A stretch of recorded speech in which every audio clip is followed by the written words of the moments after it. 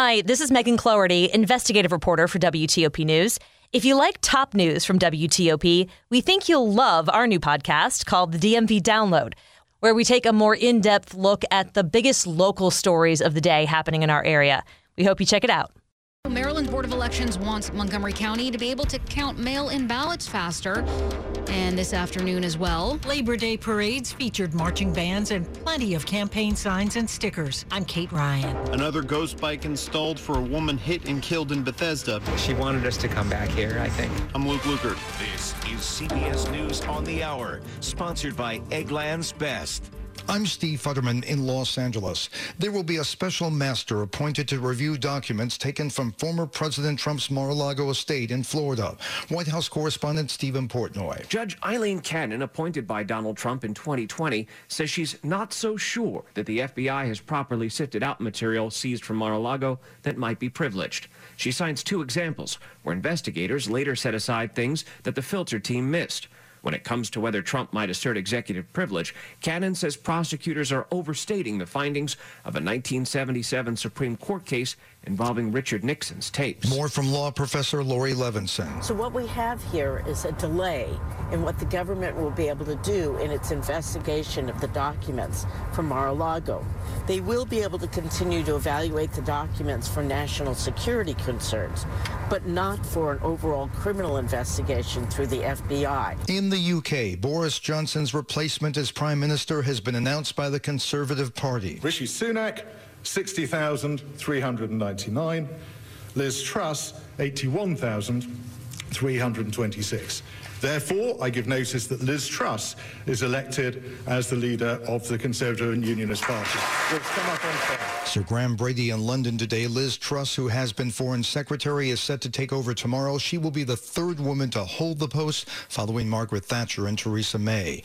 Labor Day in the U.S. traditionally has political leaders making speeches and attending parades. President Biden right now speaking in Milwaukee. Earlier, Vice President Harris addressed union members in Boston, talking about the need for blue-collar workers. We need plumbers and pipe fitters to replace lead pipes in schools and homes. We need electrical workers to lay the fiber optic lines that will bring high-speed internet to every household in America. Near Seattle, one person is dead and 9 others remain missing, including a child, following a plane crash on Sunday in Puget Sound. Here is reporter Kevin Coe with Cairo Radio. The FAA has established a temporary flight restriction around the crash zone. The NTSB, they will also be arriving. The agency will be investigating the crash because at this point right now, it's unclear why the float plane crashed. In Canada, that country is dealing with one of the deadliest mass killings. Officials are still searching for 2 men suspected of stabbing 10 people to death in Saskatchewan. The killings took place in an indigenous community and nearby town. Officials say drugs are somehow involved. Stocks closed today because of the Labor Day holiday. This is CBS News. Eggland's Best. The only eggs with more fresh and delicious taste, plus superior nutrition, because the way we care is anything but ordinary. Only Eggland's Best. Good afternoon. It is 2:03, and we are so happy you're with us on this Labor Day Monday, August the 5th, 84 degrees.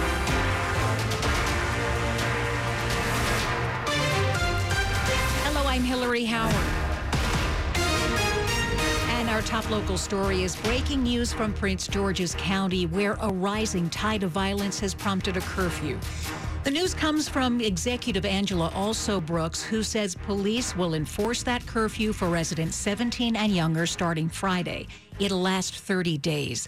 The new attempt to better control shootings comes after gunfire killed 3 people over the weekend, including a 15-year-old boy. This is a developing story. Keep it here on WTOP for details. In other news, Maryland's political season kicks into high gear every Labor Day with appearances by elected officials and their challengers, making sure to connect with potential voters. Candidates for school board, county council, governor, and and Congress were just some of the officials who appeared at the Kensington Labor Day Parade in Montgomery County.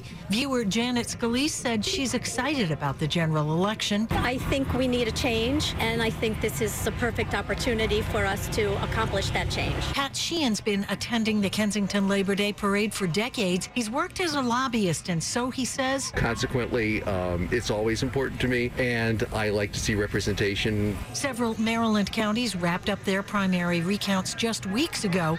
Kate Ryan, WTOP News. After being swamped with mail-in ballots during the primary races, Maryland's Board of Elections is asking Montgomery County Circuit Court to count the ballots more quickly.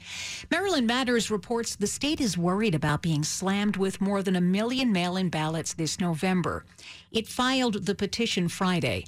Maryland Matters says it's asking a judge to suspend a state law that doesn't allow the opening of mail-in ballots until the Wednesday after Election Day.